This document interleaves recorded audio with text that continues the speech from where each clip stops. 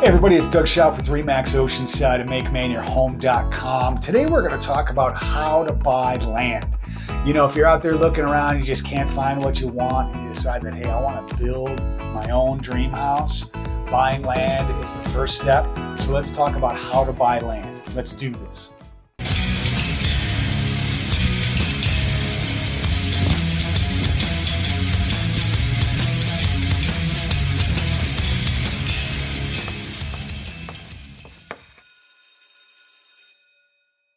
All right, guys. Hey, thanks for watching today. And of course, remember, subscribe to the YouTube channel. But today we are going to talk about how to buy land. And there's a couple points that I put down here on my notes. Most importantly, it's really about, you're going to be able to build your dream house. I sometimes get clients that are looking around. We look at every house on the market in their price range, and we just can't find what they want. Or sometimes people call me and they just want to build because it's like, look, I know I'm not going to get what I want, so I gotta build my own house. There's a lot of benefits to that when you do new construction. You get what you want, of course. You can design it. You can get everything that you've ever wanted in a house, so it ends up being your dream home. It's also a lot less maintenance when you have a brand new house. But in order to build that dream house, the first thing you got to concentrate on is finding the right piece of land and how to buy it. So we're going to chat about that real quick. The good thing about land is obviously it's a lot less expensive than, a house. But of course, you always got to make sure you kind of, have an idea of what it's going to cost to build your dream house. Probably a good step before you go out and buy your land is sit down with a couple builders and kind of figure out who you want to work with and get an idea for what type of house you want, things like that. I always recommend trying to choose a builder, that you're comfortable with if you're going to go out and really kind of hone in on an exact piece of property. And there's a few ways to accomplish the end goal, as far as getting your dream house built. Like sometimes the builder will kind of step up and help you find that land and actually purchase the land for you, and then build the house, and then you can close all at once. Another way is for you to go out and find your own land and then use the builder to build it, and you get a construction loan. And I won't go into too many of those details, but we might make some more videos about it, so stay tuned. Either way, when you're looking at land, first thing, just like anything, is you want to know what location you want to be in. You're going to need to know how much land you need. If you're building a house in an area or a town that you want to build in, and you're going to need a septic system, you need a certain amount of land to be able to put that septic system in. So you're going to want to be at least a little bit educated on how much land you're going to need. If you're thinking, geez, all I want is a half an acre or something like that. Well, maybe the town that you live in, if you need a septic system, it might be a requirement to have 2 acres, to accommodate that type of septic system. So you're going to want to know how big of a piece of land you need. If you're in a city location or in South Portland, a lot of these lots are much smaller, quarter acre, even less, but you can still do it. But they also have public sewer and public water there. So a few notes or a few bullet points, though, when you hone in on your land and what you're looking at, there's a couple key things that, a lot of people just don't know what to look for. The first one I wrote down here is your survey. A survey is, you're going to hire a surveyor, or oftentimes the survey has already been done by the person that's actually selling the land. They should supply this to you. And basically what it is, it's a piece of paper that has all the lot lines mapped out, so you can see exactly what it is. You can see how much road frontage you have, if it's on the waterfront, all that kind of stuff. So it's going to give you your boundary lines, and that's what a survey is.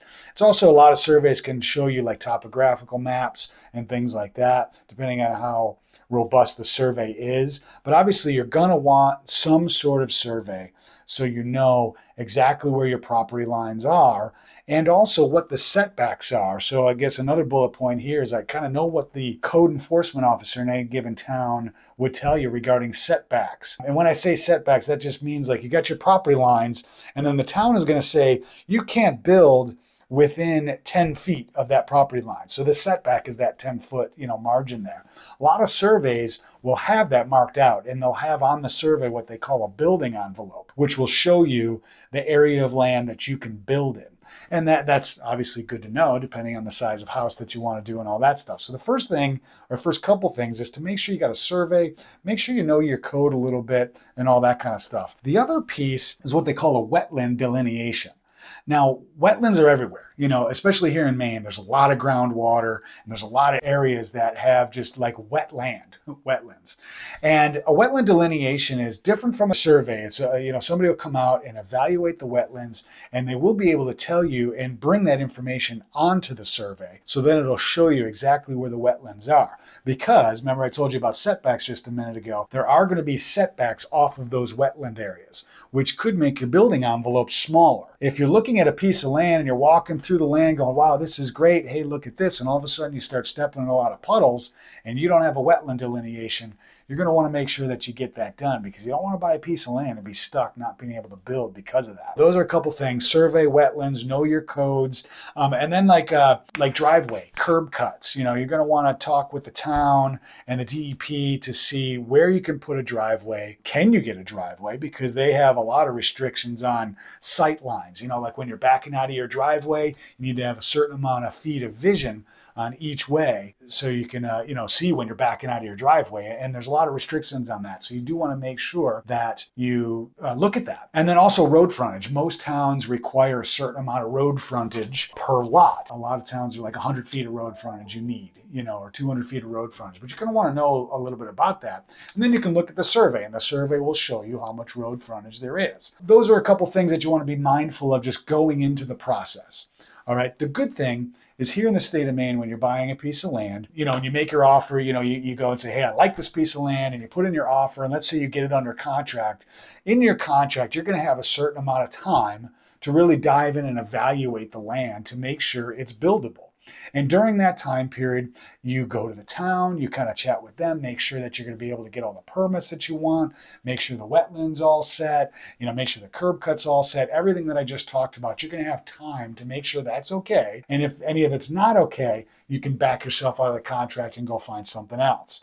Once you say, hey, this is good, then you can go ahead and buy it and close on the land. The land is yours. That's really the best way to do it, is kind of be mindful of all these things I just told you, and then put in your offer, get it under contract, and take the time to evaluate all these things. Hopefully this was helpful on how to buy land. If you have any comments, put them below. Send me an email. Remember to subscribe to the YouTube channel. Always remember, if you're going to make Maine your home, you don't have to do it alone. Really good. I'm very glad I took the